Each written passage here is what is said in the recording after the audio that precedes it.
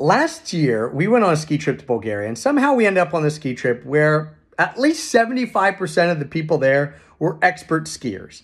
And so when we pulled up to the mountain in Borovitz, and I got my first look at the slope that came down to the bottom, my only thought was, oh, because it was steep. And even some of the advanced skiers and expert skiers, they were like, well, it's a pretty steep slope coming down to the bottom here. And I was scared. I'm not going to lie. I thought there's no way I'm ever going to take that slope. We're here for 2 days. There is an easier slope on the other side. I guess I'll just take that one.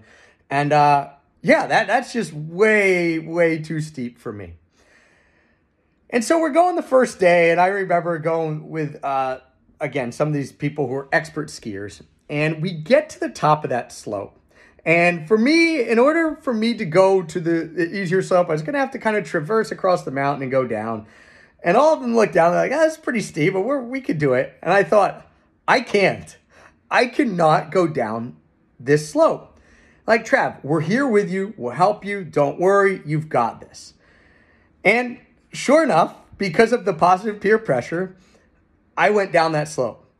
I made it down that slope pretty slow, not in the best control, but I made it to the bottom and I felt victorious.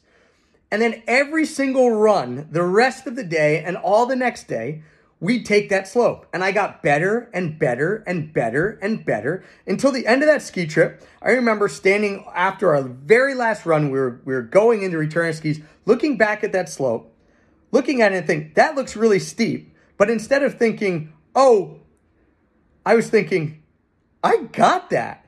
I did that. I conquered that. And the huge lesson for me was that if I was there alone, I probably never would have even started down that slope because I would have been too scared.